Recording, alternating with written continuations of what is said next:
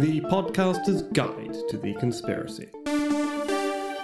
Hello and welcome to the Podcaster's Guide to the Conspiracy. Sitting here shivering away in Auckland, New Zealand, I am Josh Edison, and yet sweltering, I assume, in Bucharest in Romania, it's Dr. M. R.X. Dentith. Are you sweltering? It's true. I am sweating like the zombie king. Oh, it's the middle of winter here, and we've had a bit of a cold snap. I'm not actually shivering. I have a heater on, and we do have a bit of double glazing and some thermal blinds, so it's not too bad. But it has been a mite chilly. It's actually, we had a slight cold snap here in Bucharest, and that the last few days have been hovering in the high teens, early 20s. But 2 days ago, it was a glorious 27 degrees, and also, because of the impending storm, a glorious 68% humidity. So it's both hot and humid, which makes me feel like I'm back at home. Yes, I mean, you may think it's a bit of a cliche that we are constantly talking about the weather, but Auckland is one of those cities where the weather is genuinely a valid topic of conversation. Because of basically how changeable it is and how annoying it is a lot of the time. Bloody Auckland summers. You can keep them, quite frankly. It's because we built a city not on rock and roll, but on a swamp. A little bit, on an isthmus between two harbours. Anyway, we could talk about Auckland's geography and weather all day. But that would be the podcaster's guide to the geography, and that's not what we're about. No, it's not at Although, all. if you want us to do the podcaster's guide to the geography, please don't send us an email, because we're not going to do it. No, I don't think I'd enjoy that at all. No, in fact, we have a whole lot of conspiracy theories to talk about later, or possibly only one. We'll just have to see. But first, the news. The news? The news. The news. Breaking conspiracy theories in the news. We start the news with news about the Turkish elections, where incumbent President Recep Tayyip Erdogan was re-elected after an election campaign which promised to be close, but ended up being a somewhat ringing endorsement of his autocratic style. The election results were somewhat surprising, given that polling had indicated the race for president and the constitution of the parliament would be close. Indeed, it would be tempting, given the president's style, to think that maybe there was a little bit of ballot box stuffing. However, in its early days, as the results of the election will not be finalised until after we record this episode, it seems that international election observers really do think the elections were free and fair. Now, pre-election polling has had a bit of a bad rap at the moment, given that it seems to have got things drastically wrong in a number of recent notable cases, Brexit, Trump, and now Turkey. However, political scientists have for a while been talking about why this is the case. Often people have polled about who they would vote for, take into account social factors, what's the most virtuous vote to cast, who's asking the question, and the like. Which is to say that how we respond to questions like, how would you vote, does not tell you how someone will actually vote. Just tells you that people sometimes give the answers that they think people want to hear. Now, it occurred to me that this, of course, could be evidence of a conspiracy.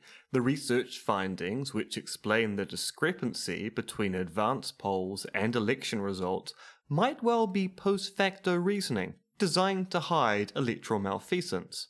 After all, what better way to get away with a conspiracy to defraud the ballot box than have pre-existing research which you can cite as evidence that nothing untoward really happened? Which is not to say that we think this claim of conspiracy is true. It's not to say that I think it's true, but it is food for thought. But enough musings, because news is a little light this week due to the Turkish elections subsuming most media coverage. We thought we might quickly mention the actual conspiracy theories in Turkey, which ended up being part of that election. Yes, conspiracy theories have been kind of a thing under Prime Minister and now President Erdogan, mostly focusing on sinister forces outside of Turkey trying to bring the great nation down. He coined the term mastermind, in Turkish obviously, to refer to an alleged plot to control and command the country orchestrated by elements in the United States. Their plot is to weaken and break up Turkey, and every act against Turkey can be seen as evidence of it.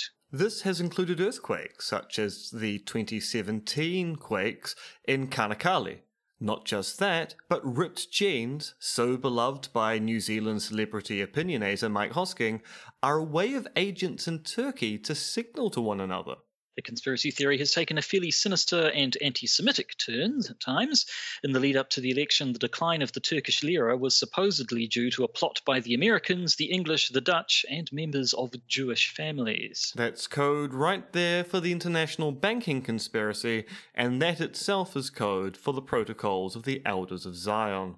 Given the support of President Erdogan and his AKP party, and what are now the vastly increased powers of his executive presidency, we can safely assume that theories like this are likely to grow in power, especially since the economic situation of Turkey continues to flatline. But talking about strong men of politics, let us move on to Hungary, where a musical version of Billy Elliot is being accused of perverting the youth. Billy Elliot, if you recall, was a film based around a boy learning ballet against a background of hypermasculinity. It was later turned into a musical with music by Elton John and the book being written by Lee Hall. And now it's being condemned by the mouthpiece of the ruling Fidesz party, the newspaper Magyar Idok. Yes, according to the journalist Sophia N. Honrath, children who watched the musical were in danger of becoming homosexual. The implication being that this would be a bad thing. There are two curious aspects to this story. The first is not only has Billy Elliot been playing in Budapest for 3 seasons now, Viktor Orban, Hungary's Prime Minister, and his wife are regular visitors to the opera house in which it plays. But the second point is even more interesting. There is no journalist by the name of Sophia N. Horvath in Hungary. Yes, Magyar Idok, a mouthpiece of the government, has been running articles attacking liberal, globalist and cosmopolitan ideas. Making up a journalist to run an attack piece is simply part and parcel of Orban and his party's continued popularity and control of Hungary. So, literal fake news then.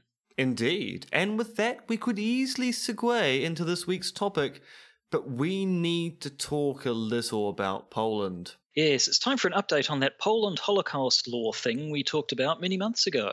Poland passed a law which made it illegal and criminal to associate Nazi-led atrocities in Poland during World War II with the Polish people themselves. When the law was passed, the President of Poland suspended its application whilst the courts worked through the legislation, fearful that criminalising free speech overseas might be seen as overreach. This was somewhat justified after journalists in South America were sued by Polish nationals for how they talked about Polish complicity with the Holocaust. Now the law has been amended. It is now a civil matter rather than a criminal matter. This is despite the fact that the Prime Minister, Mateusz Morawiecki, still believes anyone who says Poland was responsible for Nazi crimes deserves to be in prison. But he has also admitted that the Polish government must take into account the international context of how events during World War II get reported. By and large, the change in face has been due to how Poland's allies, the US and Israel, reacted to the law. Both governments condemned it, and Poland is very much reliant on US military might to protect it from Russia. And it's thought the law was one of the reasons why the Polish Prime Minister did not get to meet President Donald Trump when he visited the US. Although, I'm sure that's just fake news. And is that our segue? It sure is. Righto. Well, we're basically out of ideas again for this week, so we're going to do what we did the last time we were out of ideas for a decent episode, and find an amusing listicle about conspiracy theories and basically just point at it and laugh. This week's listicle is called the Fake Top 40 Pieces of Fakery in the World, and it talks about how everything's fake. It's a veritable Holden Caulfield. No, he was phonies, wasn't he? Close enough. Of an article. Can you tell me how you came across this one? What's the site that it's from? Actually, this is a very good question. It's been sitting in the list for quite some time. I think it might have come from our reputable source, Wake Up Kiwi, the email digest I get on a week-by-week basis. That tells me everything I need to know about how the Rothschilds control the world, why GMO crops are causing autism in children, and why homosexuality is part of a cultural Marxist agenda to destroy all humanity. And sometimes they also publish complete nonsense as well. Da-da-da-da-da-da. Hey. Which is basically that absolutely everything in and about and upon our world is fake, and you need to wake up and see it. Now, there are 40 items on this list, and we don't have time to talk about 40 different items individually. Perhaps we should quickly rattle through the entire list of everything that's fake. Do you want to do it, or shall I? Indeed. So here is an executive list of 40 things which are fake. News, journalism, entertainment, corporate PR and advertising, medicine, scientific research, acquired immunity, food, water, choice, money, the economy, free markets, free trade agreements, accounting, welfare, government, the republic, democracies, elections, national security, defense, education, law, rights, consent, morality, spirituality, clouds, the war on terror, lone nut killers, boogeymen, false flag events, crisis actors, pandemics, moon landings, International Space Station and spacewalks, history, authority, and finally, the universe itself. All fake. Yes. In particular, now the fake universe is the whole holographic reality thing. Yeah, and that's at the point where we have to get to the point. That's the point we have to get to the point. I'll just say the word point 4 more times. Just keep saying point. That's the point where we have to go, they're using fake in a fairly ambiguous and not very useful way. Because if we accept the hologrammatic notion of the universe, that the universe is functionally a hologram made up of basically intersecting information waves rather than physical material, that doesn't mean the universe is fake. It just means our understanding of what constitutes the universe is radically different from what we initially thought it was. That would be a bit like when the atomists discovered that the atom could be subdivided further. That doesn't suddenly make the world fake because it doesn't adhere to the previous system. It just means the previous system was a bad representation of the world in which we live. And an awful lot of the items on this list trade upon the ambiguity of fake as in fictional, as opposed to fake as in what we've learnt in the past turns out to not reflect what current scientific standing tells us in the present. Yeah, it's probably alternative might be a better term. It seems that pretty much anything you can think of, this article is telling you to reject the received wisdom on it and go for an alternative conception of it. I mean, the whole hologrammatic universe thing, it's not exactly a fringe theory, is it? But it's at the moment it's kind of in the status of something that could be true, but at this stage, it's just a theory, much like sort of, quantum theory interpretations and what's the other one? Strings? Reality. Oh, simulated realities. Do they get into? I'm pretty sure that came up at one point as well, although I can't remember which one it's in. But, there is. Yeah, so I mean, the hologrammatic universe is part of the kind of information theory of reality. And it's something which people are looking into. So yes, the notion that the universe is a hologram, the universe is actually a simulation and nested inside of a bigger real universe, or maybe just nested inside another simulation. And these theories are taken seriously enough by physicists that they're being investigated, but at this stage, no, they're definitely not what you might call the mainstream scientific opinion, the consensus view in physics. It's something that people are looking into, but it hasn't been proven yet, and thus, even if it were the case that it turns out that the universe was a hologram, it still wouldn't make things fake. But at this stage, we don't even know the universe is a hologram, and thus that move just isn't warranted in any way, shape, or form. So, where to begin? Where to go? I think we should go back into ancient history, because the one which I actually found fascinating was their claims about the American Republic not being a republic. Because apparently, the American Republic is completely fake. Yes, and everything about it in general. Which particular one are you talking about there? This is item 18. Point number 18? So right, basically they point out that America calls itself a republic, but actually it operates as a democracy. And this is one of those cases where a little knowledge can take you down a rabbit hole. Because it is true that in the ancient world, republics and democracies were completely different political systems. Athens was a democracy, Rome was a republic, and they reflected different political ways of doing things. But these days, a republic is a constitutional matter, and in republics you can have different forms of representation, of which a democracy is a type of representation. So there's nothing inconsistent about being a republic that is based upon democratic principles, i.e. they're confusing democracies with a big D with democracy with a little d. And that kind of gets us to the heart of some of the quality of reasoning in this particular listicle.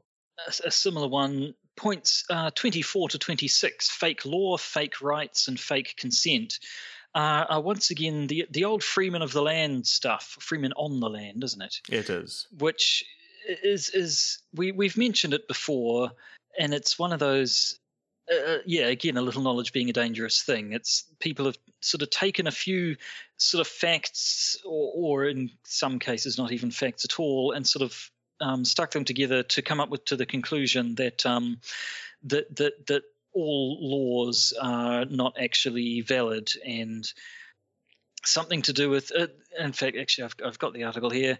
Our legal system has been overtaken by admiralty jurisdiction or maritime jurisdiction, which was formerly used as the main commercial jurisdiction to adjudicate disputes among merchants sailing with goods on the seas between ports and countries.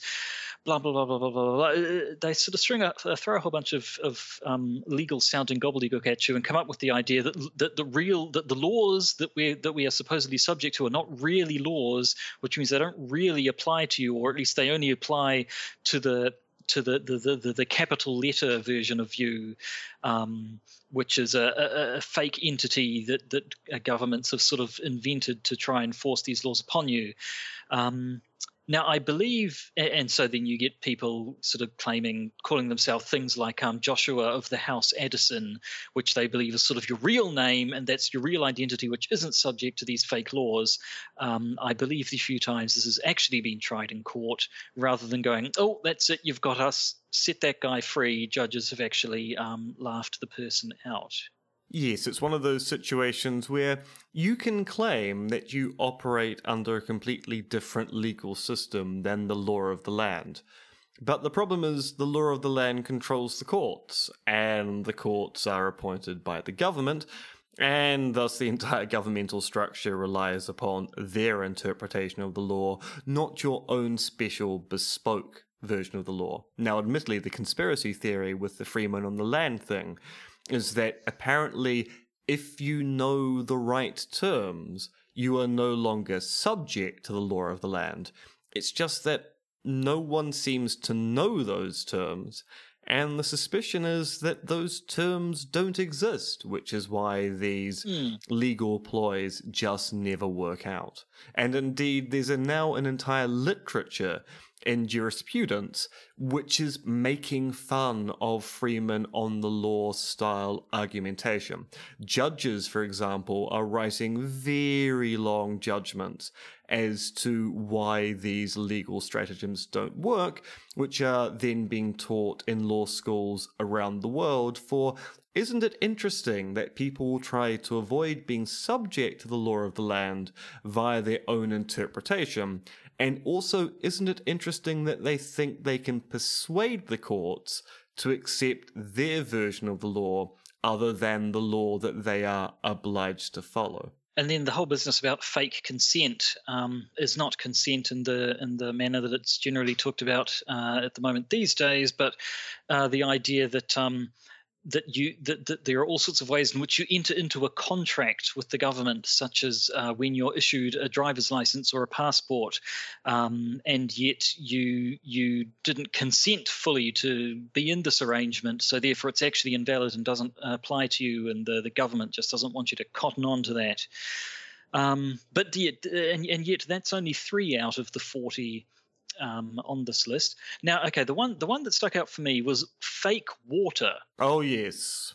Yes, we've actually never talked about this. We've talked about fluoridation, which is part of it. But we've never talked about right angles. No, this was the first time I'd heard of that. Tell me about water and right angles. Okay, so now I'm not saying I believe this, I'm simply describing the views of others. But did you know that water is alive and that when it passes through a 90-degree angle, it dies?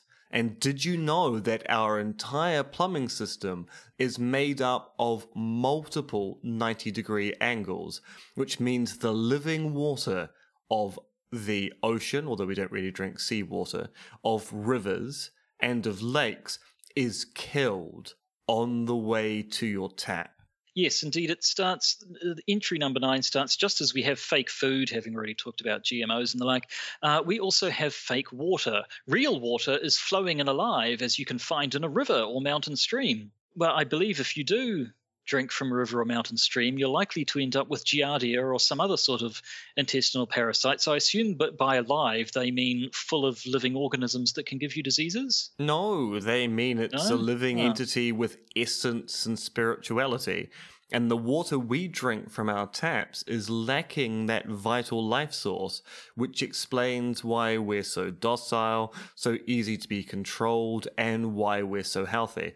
And this is all part of their anti the medical establishment, anti the health system milieu, which kind of infests the early part of this list, and that we're told that because people die in hospitals, medicine is fake. And because there are diseases, immunity is fake. So vaccines don't work. And because water is alive, and if we drank living water, we would be fine, the water we drink from our taps is also fake. Yes, I mean, that one manages to get in fluoridation and homeopathy when it starts talking about how water has a memory, and then some other sort of weird science by talking about water needs to be structured, and you need to structured water returns the buoyancy to the hydrogen and oxygen atoms making up the water molecule. This is, of course, actually just fake. Yes. There's no science behind this whatsoever. I don't think that means anything at all. No. Now, it might be interesting to talk about the points where actually they say something which is kind of, that's actually quite right. Because with a list of 40 things, sometimes they're going to get things right, although often when they're almost getting things right, they then manage to make it go disastrously wrong at the last second. So point 2, when they talk about journalism and how most journalism is fake, they actually do have a kind of point here, because in late-stage capitalism, with the growth of the internet, traditional journalism is finding it very hard to survive, because previously magazines and newspapers relied on advertising to support the large number of journalists doing work, and advertising doesn't work particularly well in the internet age. And so newspapers are now increasingly using press releases as part or the whole of their reportage. Journalists now have to do more than the usual number of stories, so they can't spend as much time on one story as they have in the past. And so it is true that journalism today does look like it's a much worse state than it was a few years ago. This is not to say there isn't good journalism going on now, but it does seem to indicate that there's less of that good journalism than there was, say, 20 years ago before Tim Berners-Lee invented the internet. But that's not a conspiracy, and that's not fakeness. That's just we're in a particular economic situation at this particular point in time, and either we're going to adjust or that age of journalism is dead. And then a couple of points down, number 4 is fake corporate PR and advertising. Well, tell us something we don't know, quite frankly. PR and advertising. And yet when they talk about entertainment, point 3, when they start off talking about, Hollywood, it's just all about glamour. It's about representation of fit bodies and looking beautiful. And those are fake beauty standards. And also, by the way, Hollywood is filled with Satanists who engage in mind control. Yeah, It's a case of, you had me with the first point, I kind of agree with you there, but the second point just seems like that's come out of nowhere. Where to go? Actually, heading back down to the bottom again, fake history. Here now, obviously, as you go through them all, there are a few sort of common threads. Everything's fairly obviously sort of a New World Order, people trying to keep us down. Or, I mean, the vaccines one, for instance, talks about how vaccines are used for population control and so on and so forth. But the history one got a little bit worrying. When they talk, I mean, they start off with the usual history is written by the victors, and that's a fair point, and versions of the past are often coloured by the positions of the people who are telling the stories in the present and so on and so forth. And the idea that history is this sort of purely objective science is one that has been pretty much debunked, if it was ever thought to have even been the case. And it talks about how by controlling what people thought happened, you can shape the past in a favorable way so as to ensure you reign in power for the future. And then it says, an obvious example is the way the Zionist-dominated press reported on World War II and the events leading up to it. And that sentence worries me quite a bit, to be honest. And that's not the first instance of anti-Semitism in this list. So when they talk about the economy, they talk about the Rockefellers, and that's a coded reference to anti-Semitic slurs. So yeah, there's some interesting stuff going on in the background there, and as you say, it's quite a worrying aspect that this anti-Semitism continues to infest this particular kind of way of talking about the world, where we're just going to blame it on the usual suspects, in this case, the Jewish people. And let's face it, the reporting of the build-up to World War II was occurring at a point in European history where anti-Semitism was popular. It wasn't the Zionist press reporting on the build-up of the Nazi power base. It was anti-Semites reporting on the build-up of the Nazi power base. And they weren't worried about the Jewish people. They were worried about an ascendant Germany engaging in warmongering acts towards other white powers. Yes. Now, we're starting to run out of time. Did you want to do false flags? Well, yes, I thought it might be interesting to talk about the fact that they list a whole bunch of false flags, and we did a series on false flags only a few months ago, just before I left for Bucharest. And it's interesting that we actually found some examples of actual false flag operations. And none of those get mentioned in their list of false flags. Their false flag list is 9/11, the Bali bombing, 7/7, the Anders Breivik shooting in 2011. That was not the shooting of Anders Breivik, that was the shooting by Anders Breivik.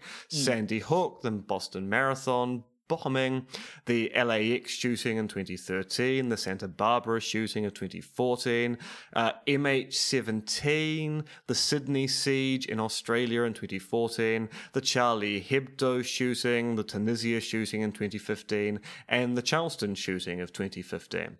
So these are all examples of things which don't actually look like they're false flags, but being asserted as false flags. But of course, that's because the previous three items, the War on Terror, Lone Nut Killers, and Boogeyman, go to a large extent to say any version of a big event you must doubt the history of. Now, they kind of have a point when it comes to the War on Terror, that who gets labelled a terrorist and who doesn't get labelled a terrorist appears to be a fairly fuzzy distinction which appears to be fake, i.e. we just call our enemies terrorists and we don't call the people we like to be terrorists.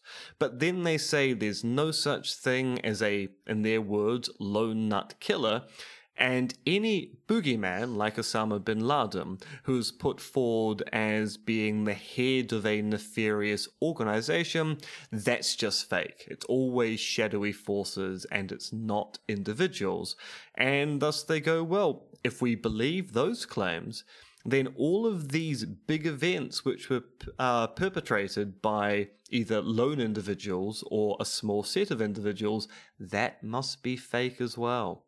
And I mean, this is going to be a weird sentence, but the Norway shooting in 2011, Anders Breivik was very, very upfront that he did it. So by saying that's a false flag, they're kind of denying the person who did it their authority on what they did.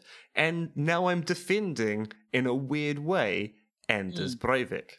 I mean, I suppose they'd say, oh, well, that's what he'd been told to say. And unlike your Lee Harvey Oswalds and so on, who are unwilling patsies who were set up, maybe he was working specifically for them and believed in the evil NWO cause or something. But yes, not super convincing. So we're talking about the New World Order. It's sort of difficult to say whether we've got 40 different kinds of conspiracy theories here, which themselves in many cases are made up of a bunch of sub-conspiracy theories, or are we kind of looking at one conspiracy theory here? Because every single thing we see seems to have in common the idea that the official version of reality is not right. You should be looking at some sort of alternative facts. And it's all because there's a conspiracy to keep us down, some New World Order or Illuminati or what have you. Is that a reasonable thing to look at all these things and say it's all actually just symptoms of a single thing? Is it even possible? Normally, I would like to say that these kind of conspiracists, these people who believe in all-embracing conspiracies that explain everything, don't really exist. They're a kind of a fiction used to put forward a pejorative take on conspiracy theorizing. And then you get lists like this, which indicate that there are some people who believe this, or are there? Because there's another question you kind of asked in the notes. Is this list internally consistent? And the thing is, it's not. So the discussion about democracies versus republics is immediately followed by, well, America can't be a real democracy because it goes around invading other countries and democracies don't do that. At which point my response was, tell that to the British Empire. So it is a case of the list isn't internally consistent. My suspicion is the list was brainstormed by people who came up with it, which is, in this case, the Main Republic website, and they've simply put everything they brainstormed down. There's no one unifying mind behind this. It's a whole bunch of people with shared values coming up with everything they can think about, and no one's actually sat down and gone, do I agree with everything? And indeed, we see this in communities of conspiracy theorists of this particular stripe, those who are concerned about the New World Order or Jewish infiltration of government. They're often quite tolerant of people expressing ideas that they don't themselves necessarily agree with. So I don't think this is an example of one person believing all conspiracies. I think this is a classic example of a group of people who all agree there's something wrong with the world in which we live, and here are a whole bunch of hypotheses that would account for it, but it doesn't necessarily mean that everyone agrees with every single point in the list of 40. It's their top 40, but not everyone likes every song in the top 40. That is true. It strikes me as I don't think they mention chaos theory in the article at all, and that's a little bit 1990s, really. Do people still talk about chaos theory? Not particularly much these days, no. It was only really in Jurassic Park. But, I mean, that was the idea that seemingly chaotic systems such as the world, where it looks like we have bad things happen because of different organizations acting in their own self-interests, and human greed and human stupidity and blind random chance intersecting in all manner of unpredictable and infinitely complex ways, and then trying to claim that underneath that there is actually a simple structure that can be used to account for everything. And I don't really see that you can make that leap, but I can understand why a person would want to. Yeah, I suppose we don't really talk about chaos theory anymore because we talk about complexity instead, that simple systems can produce complex outcomes. So it's the notion that how do we explain why ants work so efficiently to build hives, given that they have very little in the way of neurological processing? Well, the answer is ants are, in many respects, very simple machines that obey quite rigid rules, but it turns out that when all ants obey the same set of rigid rules, they end up building an incredibly complex hive. And it does strike me that if you look at across this whole thing, and the amount of wool that is being pulled over our eyes would require an enormous number of wool pullers. I think that's right. I'm glad to see that I'm not the only person who has been flummoxed by their own analogies. In that, in order for this to work, the New World Order would have to be practically bigger than the subset of people who they're trying to influence. It kind of, have you seen John Wick 2? I have seen John Wick 2. It kind of reminds me of John Wick 2, where it appears to turn out that pretty much the entire population of whichever city it's set in is actually secretly working for the criminal underworld, given the ease with which John Wick is able to walk in absolutely anywhere and have someone whose job it is to just sit there all day in case a contract killer walks past and needs help from them. I don't know if the numbers add up, but then that's probably not actually the point, is it? My favourite part of John Wick 2 was Peter Serafinowicz. Peter Serafinowicz. Peter Serafinowicz. He's great, which reminds me I need to watch the second half of The Tick. So do I, actually. Maybe we should stop this podcast right now and go and do that. I think that's a marvellous idea, especially since we've kind of come to the end of today's content anyway. Yes, we've come to the end of the content. We've basically come to the end of our self-imposed time limit. So yes, I think going and watching The Tick is actually the best thing that not just we, but anyone listening to this podcast should go and do right now. That's the new version of The Tick, starring Peter Serafinowicz. And the great thing about The Tick is that every time a new version of The Tick is made, it's actually very, very different from the last version. It's a series which is constantly reinventing itself, from the comic books to the animated series, to the first live-action series, to the current live-action series. You always get a different version of The Tick. And yet with the blessing of the original creator every time. He's often usually involved in writing it every time. So it's not just the blessing, he's the person doing the reinvention. Different takes on his own thing, yes. So I think the moral of today's episode is very much go and watch The Tick. There was something about 40 fake things, but basically, go and watch The Tick right now. And The Tick is actually an example of someone who would believe all 40 of those things on the list. So there we go. It all makes sense. Seamless. I really grok your mind movements. Yep. So, I'm going to go watch The Tick. You should go watch The Tick. Goodbye. Goodbye. You've been listening to The Podcaster's Guide to the Conspiracy. It is written, researched, and performed by Josh Addison, aka Monkey Fluids, and MRX Dentith, aka Conspiracism on Twitter. This podcast is available where all good podcasts can be found, as well as iTunes, Podbean, and Stitcher. It can also be watched on YouTube. Just search for The Podcaster's Guide to the Conspiracy, or, if you happen to be technophobic, consult the auguries. You can support The Podcaster's Guide to the Conspiracy via our Patreon page, as listed in the podcast description, or just by searching for us on Patreon. You can also support us via the Podbean patronage system, if that is more your style. You do you. If you want to get in contact with us, why not email us at podcastconspiracy@gmail.com, or find us on Facebook. And remember, remember, oh December, what a night.